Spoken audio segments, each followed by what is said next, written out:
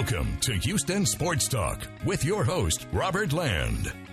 Thanks for listening to the best Houston sports podcast, and we want to welcome aboard our brand new sponsor, Any Lab Test Now. I'll tell you more about them in just a few minutes. Really excited to have them aboard. And if you were too busy on a Monday to notice, we spoke to the man behind AstrosFuture.com, Jimmy Price, about Phenom Forrest Whitley and some other Astros prospects, which could affect this year's team. You'll want to go back and listen if you haven't already. Joining me today, of course, is the James Harden to my Russell Westbrook. I mean, my co-host, Stephen Kerr. Or, Stephen, would you rather be Westbrook or Harden? I mean, which one do you want to be? I'd rather be Hakeem Olajuwon because, you know, everybody just looks up to him. And, you know, he's got 2 championships. So, I think, I don't know, that'd be a toss-up between those two. Give us a championship and maybe we can discuss it later. And I don't know, my thumb isn't that sore, really. I'm trying to just kind of throw the ball over to you and kind of back up out of the way like James is. So that's Well, if you're going to throw the ball to me, that's probably the smartest thing to do is back up because you never know where it's going to go if I put it up. So Well, since the Rockets traded for Robert Covington, they've beaten the Lakers by 10, the Celtics by 11, and the Jazz by 10.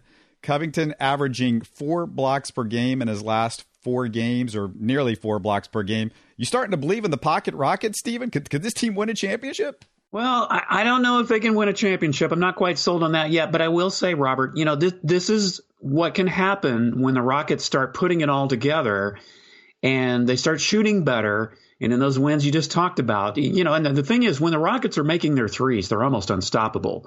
But when they're not, that's when they run into problems. But I have to say that, you know, now they've won, 4 in a row now, and they've won 8 of their last 10. You know, they're starting to do what they need to do at this point in the season if they're going to be in the upper echelon of the NBA Western Conference and making the playoffs, getting a good seed, maybe some home court advantage somewhere in there. You know, I thought the win against Utah was big just because it gave the Rockets the tiebreaker. It was a very purpose-driven win. And, yeah, they have been winning by double digits now. They're beating the teams they're supposed to beat. The defense still needs to get a little more consistent from start to finish. But I'm at least liking what I'm seeing a lot better. And Covington is doing what Daryl Morey traded him for to do. So I have to say my prospects about the Rockets probably brighter than the last time we talked, which was before the All-Star break.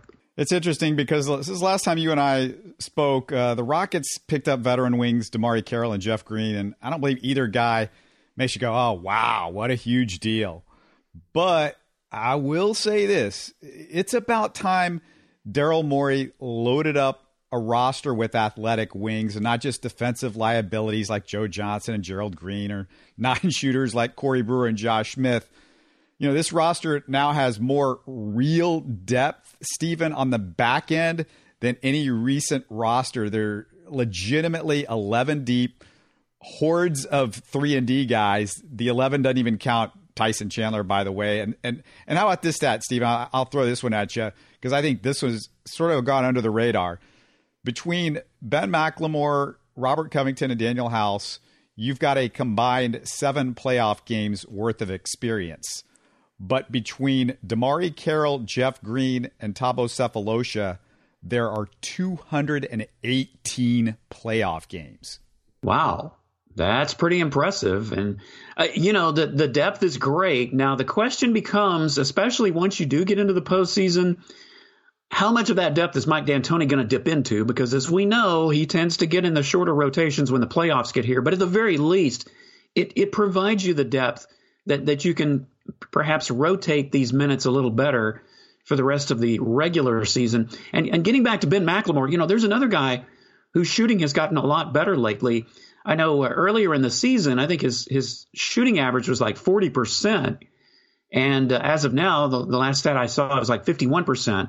I'm talking about overall shooting, not three-point shooting. But even his three-point shooting has improved. So, Ben McLemore is starting to feel more comfortable, I think, with each game he plays for the Rockets. I can't say enough about how great he's been. I mean, he's just hair-quick trigger, which is the kind of guy that you need when James Harden throws you the ball at the last second. Goes, hey, quick, I need to do something because I don't have anything here. And he gets it off like in a millisecond, and he's barely missing the threes right now. But just going back to that depth that we're talking about, and yes, D'Antoni's bench shrinks, but remember, last year Daniel House stinks. So what do you do? You got nobody to go to at that point because their bench is so shallow. That you had remember the year that they almost win the whole thing, but Luke Mbah a Moute gets hurt for that playoffs. Right. And now you're down to a 6 or 7 man bench most of that time. Well, that is a good point. And of course, we know Chris Paul was hurt too, so that didn't help. But yeah, if you've got the weapons, you've got to use them as long as they're effective. And at least as of now, they're being effective. And I feel like the chemistry is kind of coming together a little bit quicker, I should say, with some of the changes that have been made. I mean, I thought it might take a little more time, but boy, Covington, he just almost immediately inserted himself in. And I think he even said in an article I read about him that really it's the style of play that the Rockets have is something he's already been comfortable with. He doesn't have to think too much. A lot of the plays that are drawn up, it's just something that comes naturally to him. So that's a key contribution as well. I'm being told this just in while you were speaking, Eric Gordon just got hurt and got healthy again and got hurt and got healthy again. Yeah, how many times have we talked about, when Eric Gordon is healthy, you need him to come through, but the problem is you don't know when he's going to stay healthy, and even when he's gotten back. This just hasn't been a good season for Eric, especially after signing that big contract. You were hoping for a lot more from him. So yeah, he's still kind of the one, the big question mark sitting beside him. You didn't see any of the Kobe Bryant memorial service Monday, did you? I'll be honest, I did not. I thought about watching it. I mean, I read some of the things and then saw a couple clips here and there, but I did not. And one of the things about the Rockets' win against the Knicks that I thought was impressive is you had Harden and Westbrook and PJ Tucker, attending the ceremony and then coming back and playing that same day. That's quite a toll to take, not just from the travel aspect, but obviously the emotional toll it has taken on the players, going to a service like that. So that win was impressive in that regard. But no, I did not watch the service. I don't know. It's just not something that I really wanted to get into. Yeah, maybe Westbrook hurt his wrist flapping his arms on his way back to Houston or something. I guess he was flying himself or something like that. That's why he didn't play. Yeah, I didn't watch a ton of the service, but I got to mention Michael Jordan because I got a chance to look at that on Twitter, and somebody had replayed the entire thing, and it's up on YouTube, and you can see it. But that was about, Stephen, it was about as emotional and real and even as funny as we've seen Michael Jordan in the last 20 years, or maybe ever. Well, that's what I think. I mean, we tend to, Michael Jordan's certainly one of the greatest players of all time, but his personality, he's a rather complex guy. So for him to be as real as he was, as emotional as he was, that I think is, if there's one thing that probably surprised me most about that service, it was probably Michael Jordan and just how great that speech was and how real it was. And of course, the composure that Vanessa showed, that was quite, I mean, I guess, people tend to dig down into the reservoir of strength when they need to. Some people don't want to get too broken up emotionally in public. I don't know if that's what drove Vanessa, but her composure was quite fascinating and inspiring to see too.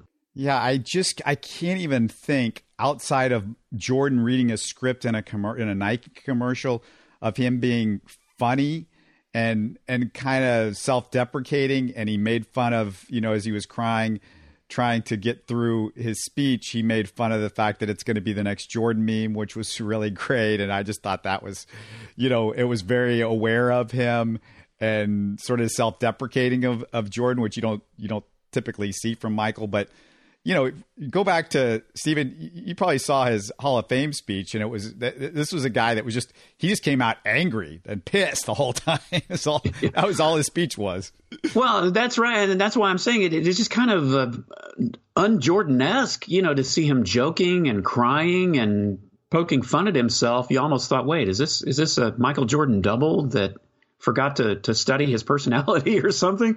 But no, it's very inspiring. It's just that, that speech is going to be another one, I think, that 10, 20, 30 years from now, people are still going to refer to it. Kind of like the Jim Valvano speech. I've seen that several times. That it took place back in the early 90s, I think, when he was sick. It's just one of those speeches that you're never going to forget, but you're still going to be talking about years later. Absolutely. It was a shocking, really, speech to me, and it was just really fun to watch. And we got so much more to talk about in this show, but before we go on with the show, I want to talk about Any Lab Test Now, which I've actually visited before and really found super easy and convenient. So you're thinking, what is this? What do they do? Well, Any Lab Test Now provides direct access lab testing that makes it easier for individuals to maintain a healthy lifestyle.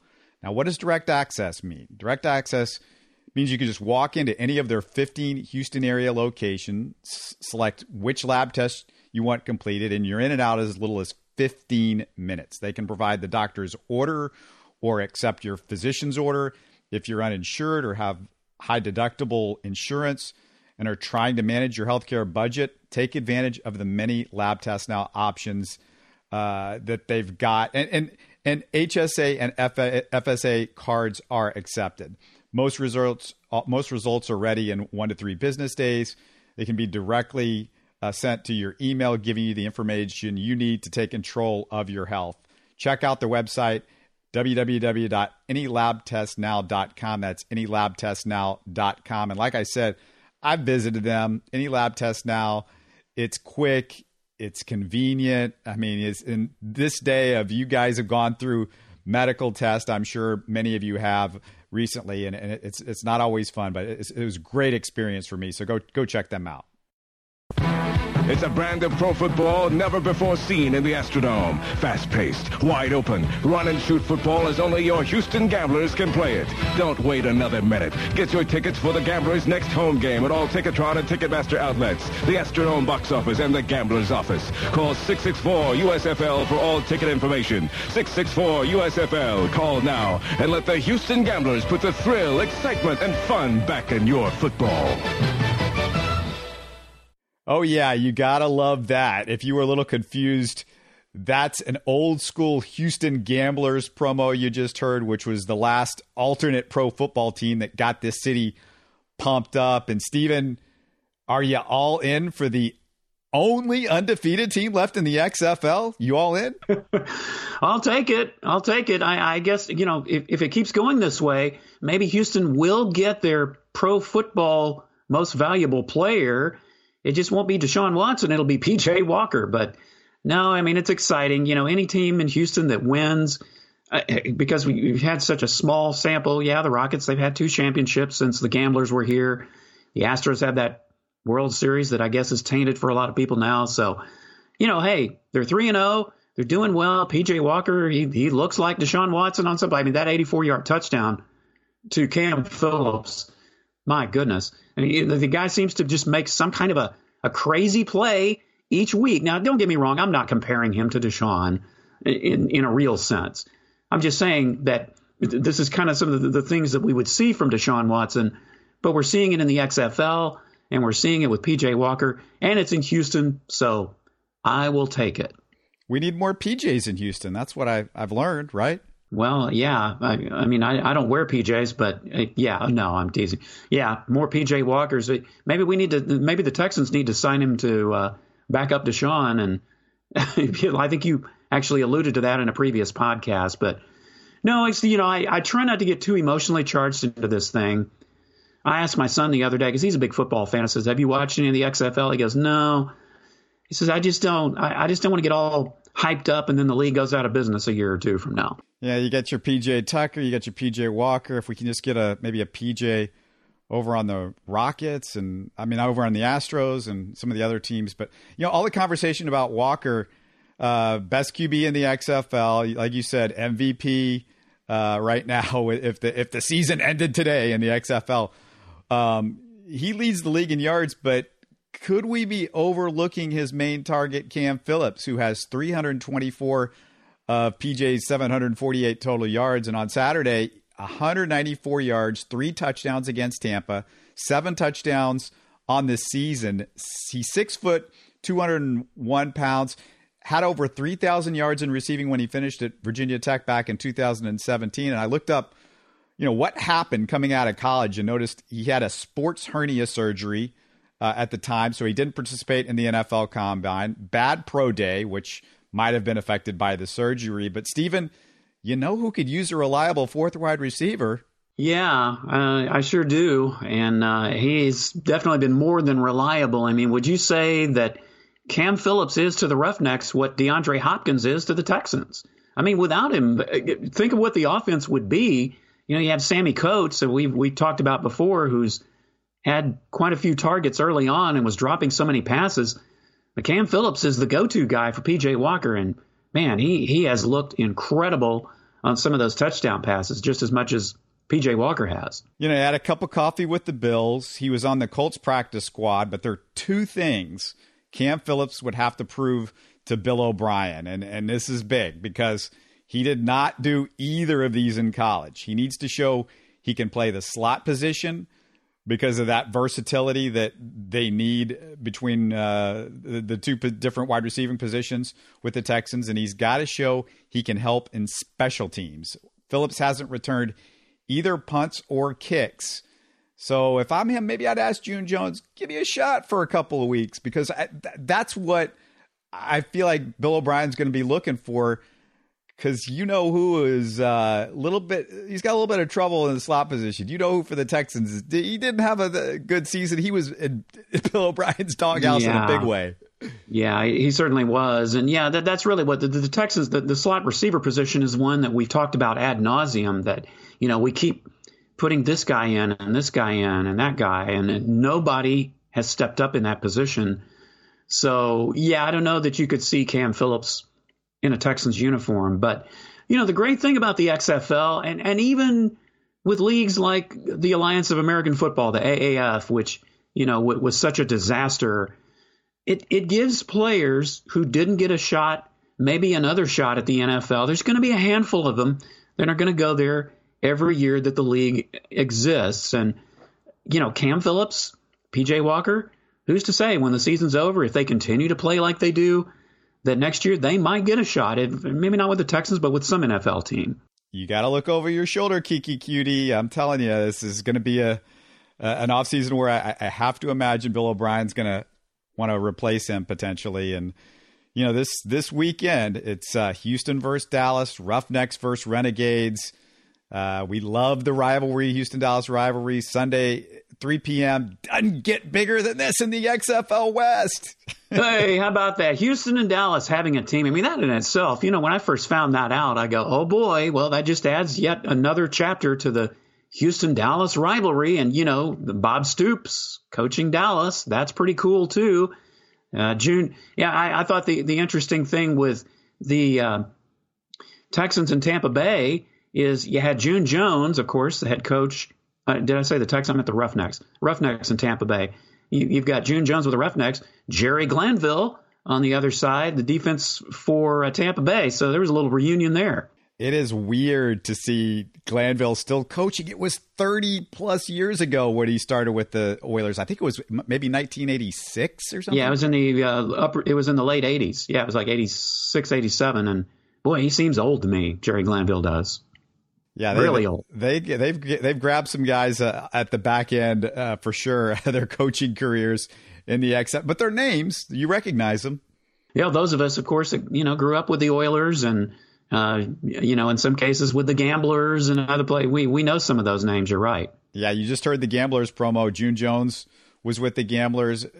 June Jones and Jerry Glanville were with each other on the same staff. I think Jerry hired June. They said Jerry hired June Jones with the Oilers, and then June Jones would later hire Jerry when he was at Hawaii. Yeah, that's right. It's kind of interesting. They hired each other. I actually had that happen when I was in radio. Well, it wasn't that I was hired, but I had a boss. I was already there when he took over. And then some years later, when he left, I hired him back to work for me. So, yeah, I kind of had a June Jones, Jerry Glanville moment there.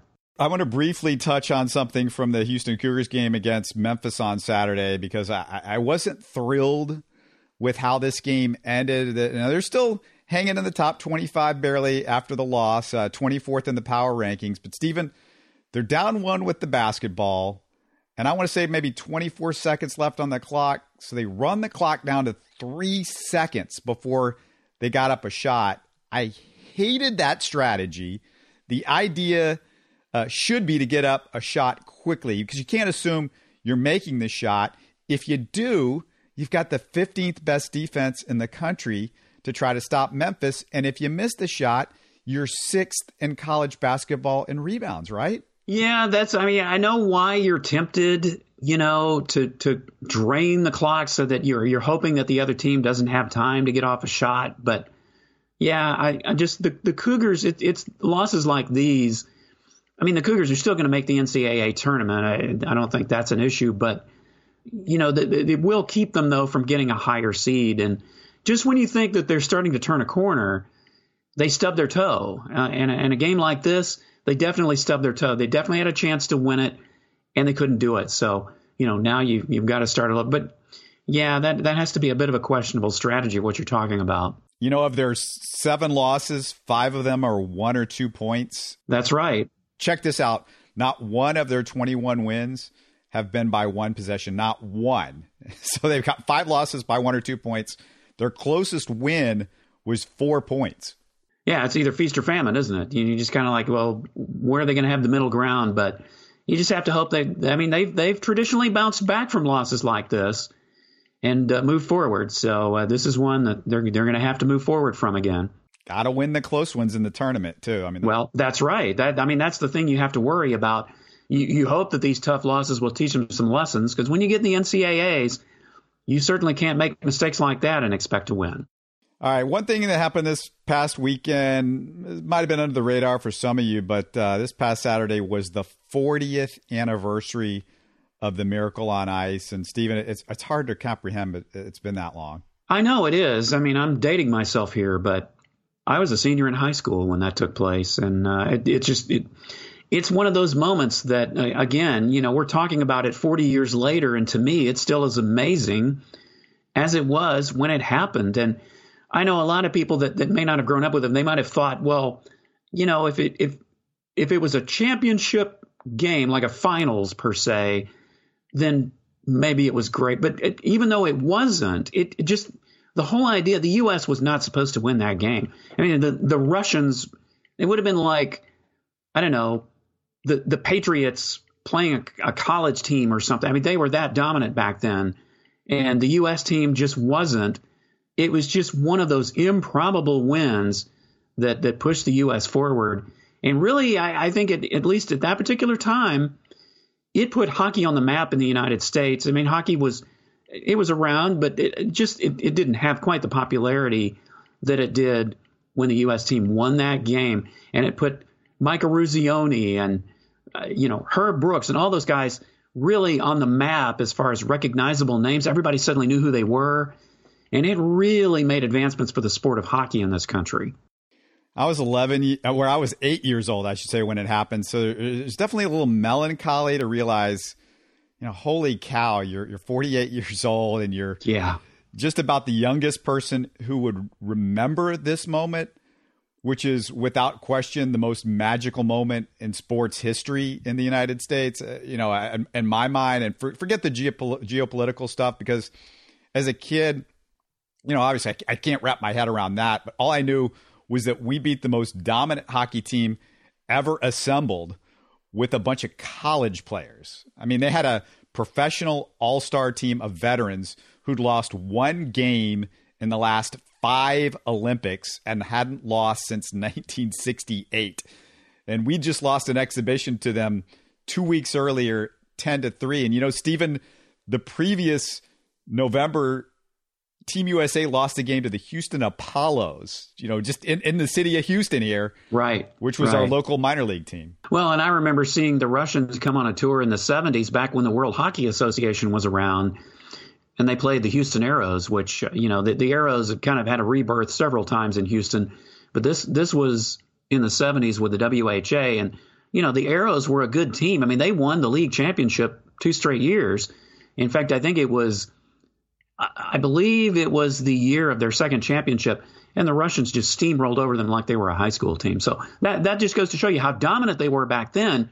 And as you said, the U.S., they didn't have NHL players playing then in the All-Star game. It was a bunch of college players going up against a bunch of seasoned professionals. Yeah, and I'll say that again because I think I whizzed right by it. But like I said, they lost an exhibition 2 weeks earlier to the Soviet team, 10-3.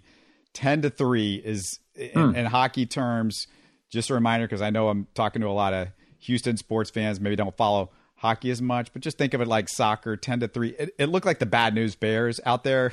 Really, Steve. Yeah. It'd be like 18-3 in baseball. I mean, just 10-3 in hockey, especially then. And now today, the offense, there's a little more offense in hockey now than there used to be.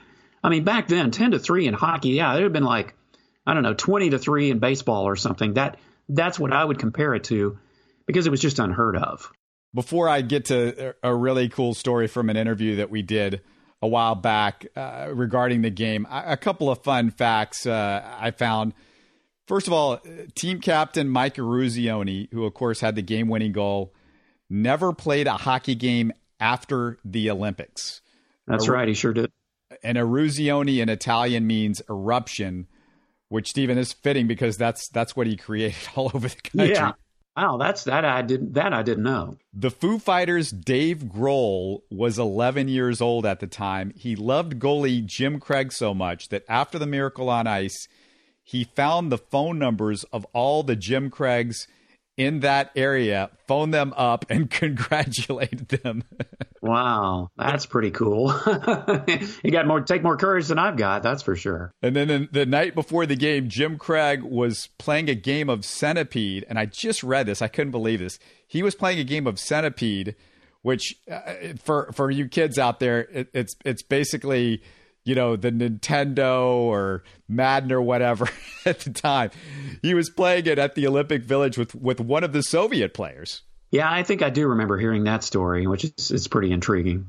Last one I've got for you is when Team USA left the locker room to face the Soviets, they passed hundreds of telegrams that had been pasted on the hallways from people across the country.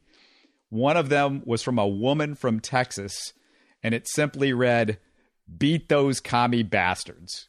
Ooh, all right. Well, there's some good bulletin board motivation for you.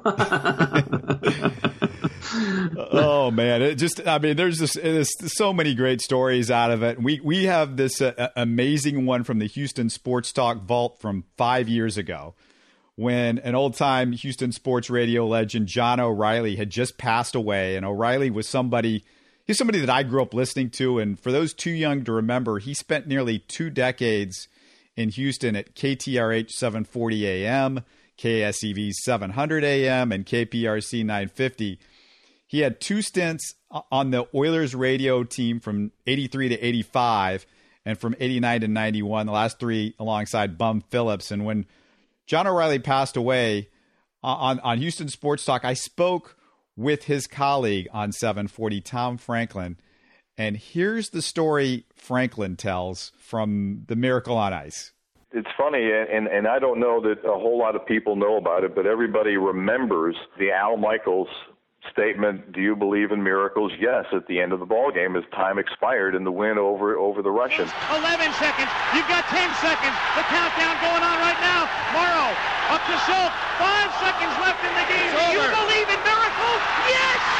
Unbelievable. And what happened is that John was working on the radio call for ABC at that particular point in time, and the booths were side by side with the TV booth, and they got to a commercial break in the third period after Mike Eruzione had scored the go-ahead goal, and Mike leaned over to Al Michaels, and he had known Al from their dealings on the West Coast, and he looked over at Al and he says, "Do you believe in miracles?" And Al would eventually wound up incorporating that into the finish that everybody knows about, but John may have been the guy behind that. So John leaned over to him and said that, huh? Yeah, during a commercial break, leaned from one booth to the next one and said to Al Michaels, after the U.S. had taken the lead in the third period, it's like, do you believe in miracles? Could this really happen? And Al became famous for it. Maybe it got in Al's head and he forgot about it, because I always hear Al tell this story. The only thing I could think about at the end of the game was miraculous, and that came to my head, and that's why the call happened. Well, there was something there, but the way John recounted that story, and this was a long time ago. We're talking 30 years ago now. After he first got there to KTRA, this was one of the first stories he told me, was that he said, yeah, I leaned over the booth and told Michael that, midway through the third period, after the U.S. took the lead, he said, do you believe in miracles? And look what he did with it. I can't, I wasn't there, so I don't know which guy is right, but I'll take the word of John O'Reilly on this one, because I've known him for so long, and he wouldn't steer me wrong. Well, who do you believe, Stephen? It's interesting. Man, you just sent chills up my spine just hearing that call again. Every time I hear it, I've heard it, probably 100 times, and it still gives me the shivers, just in a good way. Well, I think, as we just heard, 9 times out of 10, when these calls are made, they aren't planned in advance. I just don't think it's something you can really plan for. But indirectly, it obviously was planted in his head. Who's to say that he might not have subconsciously, it just came out. But I don't know. Since I'm a Houston guy, I'd like to think that John O'Reilly had a hand in it, wouldn't you? I don't know. It's hard for me to believe that Al's just kind of because I've heard him tell this story a number of different times, but why would John O'Reilly make this whole thing up? I mean, if Tom trusts the guy and he worked with he worked with John O'Reilly for years, and you talk about, you still get the goosebumps. I still get, I get emotion. I'll listen to that call. And it doesn't. You said no matter how many times, you're right. I get choked up. I was watching the story about the Miracle on Ice. There's a great story. I think it's HBO did it, and I posted it up on Twitter and up on our Facebook page. That the whole story about the Miracle. And I was watching it again and again. I get emotional. And there's tears coming down my eyes and everything. Well, if you think about what was happening at the time. The U.S., of course, that was the year that they were boycotting. And then the Russians, and 4 years later in Los Angeles, they boycotted. So it's so many things were happening at the time, what was going on. And it brings together so many different things. It just makes it all the more, I guess, inspiring, emotional. And I'm not trying to get political, but I'm just saying, knowing what was going on at the time and just the odds against them doing this, that's really what it is for me. It comes back to what were the chances of them winning this? 1,000 to 1? Look, if somebody had placed a bet on that, how much money would have won on that game? Just, if they had bet with the U.S. Yeah, part of it, I'm sure for me, is there was an innocence about it because, like I said, I was 8 years old.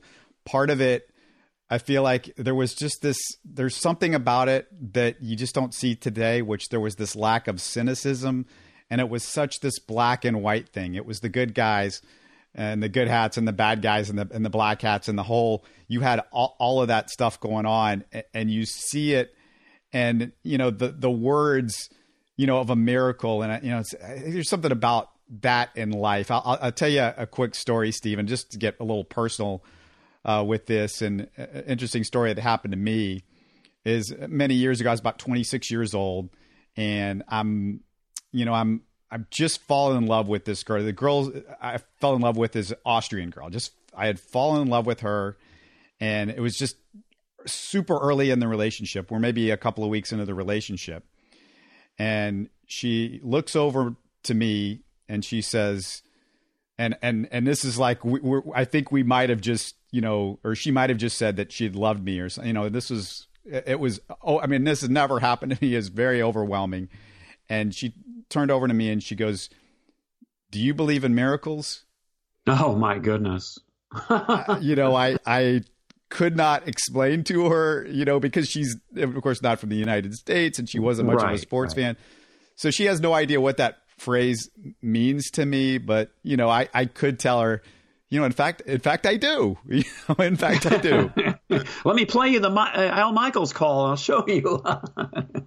Well, that's an interesting story, but that I don't know. I'm sure we'd heard the term or the phrase before Al Michaels made that call. But boy, afterwards, every time I hear it, it's just, what's the first thing you think of? It's Al Michaels. Yeah, and again, you want to go back to these moments where we don't have much today, Stephen. There's not this cynicism attached. Even as soon as a moment happens, it's like, well, but what about this and what about that? And I mean, we thought we had one of those moments a couple of years ago with the Astros, and it's just and that's that's all gone. That's all disappeared. So it's so rare that it just never happens like that. And you just knew something, and I talk about it because I know that it's getting further and further in the distance, and there's people that just haven't didn't get to experience it. And maybe you saw the movie with Kurt Russell, which was really good, and it got a lot of that stuff right, Stephen, but it's hard to get it all across. Yeah, it is. And this is so much bigger than a league championship where one U.S. team beats another. I mean, this is one country beating another. And as I said, back then, the political climate, especially between the U.S. and the Soviets, was very tense. The Cold War was still very deeply going on. It was 8 years later that we finally started to see some breakthrough. But back then, it was still very intense. So it just meant so much more to us as a country than, say, a team winning the World Series or a football team winning the Super Bowl or something like that. Yeah, I mean, when I was a kid at that time, and you remember this, Stephen, you had the Iranian hostage situation. That's right. It was going on around that same time as well. And yes. So the country was, there was this constant dread as you turned on the TV every night, and they had this story. It would be on Nightline. Nightline was on, it might still be going on. But I haven't watched Nightline in ages. But it was one of your news sources, and it was on after the news every night on ABC. And on Nightline, every night they were going to talk about that Iranian hostage situation. And when those guys got out, the American hostages from Iran, one of the guys told the story that they showed us the American, I guess, I don't know if it was the military or the government or whatever, they showed us a film of what had happened, in the 14 months or whatever that they were in captivity. And that film concluded with the Miracle on Ice. And, he said there was applause, and it was just like, he said, of all the things you missed, that was huge. But at the same time, he goes, it gave them such joy to see that. Well, I don't remember which month it was, Robert, but of course it was the same year, around the same time, that the U.S. announced that they would be boycotting the Summer Olympics in Moscow in 1980. And of course, you have to remember back then, the Winter and Summer Olympics took place in the same year. So now, again, I don't remember if it was before or after the Miracle on Ice, but it is still, there was a lot of controversy raging about that going on with the Summer Olympics. And so just so many things added up, and it's like it was meant to happen for so many reasons other than just, one hockey team facing off against another. And lost in all of that, and that when we remember back to those Olympics, was one of the most amazing things you'll never see this again. And it's Eric Heiden. Do you remember much about the Eric Heiden story? Yeah, I do remember. I mean, I remember how, great he was in winning the medal and everything, but the story is still kind of vague in my mind. This guy, he's a speed skater, but he wins a gold medal in 5 different speed skating events. Yeah, that's right. It wasn't just like, he won it wasn't like a bunch of, he's doing all the fast races like you see in track and field. He basically wins 5 gold medals from the shortest event, to the longest event in speed skating. And he was a doctor. If you don't know, that's right. Yeah, the guy was a doctor too, and it was almost like the equivalent of you're doing track and field, and he wins the 100. He wins the 400. He wins the 800. And the mile. Yeah, and he wins the 10,000 meter. It was that ridiculous. Yeah, that is pretty interesting how I just forgot. I'd honestly forgotten how many medals he won. I knew it was multiple amount. But that was yet another. I mean, the Winter Olympics in 1980, you have to say, was ours if you're the USA. Yeah, I think he was an orthopedic surgeon or something like that. I think that's right. That was the other big story. And really, it was that Olympics where, you know, for me, and I'm sure a lot of people, you almost fell in love with that event. And it was 8 years coming off of, you know, what had happened in Munich and the really sad and awful story that had happened there. And to have this, it kind of reinvigorated people's love for the Olympics and how special it was between Eric Heiden and the Miracle on Ice. But I definitely wanted to talk about that. I don't want the 40th anniversary to go without people kind of looking back and seeing what an amazing thing that was. Absolutely. And it's just, again, it's one of those things that, 100 years from now, people will still be referring to it. None of us will be alive, or maybe in the 100-year anniversary, it's still going to be something that will forever be in sports lore. Yeah, great show. Thanks so much, Stephen. And just want to remind everybody that before we close it out, a quick reminder that we're brought to you by Any Lab Test Now. They're the quick and easy way to get direct access lab testing when you're trying to manage your healthcare budget, which so many of us I know are having to deal with that. You've got 15 Houston area locations to choose from. So go check them out. The website, anylabtestnow.com. Don't forget Throwback Thursday. Don't forget about that coming up in a couple of days. 4-3, the United States wins it. The teams congratulating each other. After the game, the crowd still roaring. You're listening to Houston Sports Talk. Don't forget to follow Houston Sports Talk on Facebook and Twitter. Subscribe to us on iTunes, Spotify, the Google Podcast app, or the Stitcher app. You can support us by giving us a 5-star review on iTunes or by telling your friends about us. Spread the word, everybody. Thanks for listening.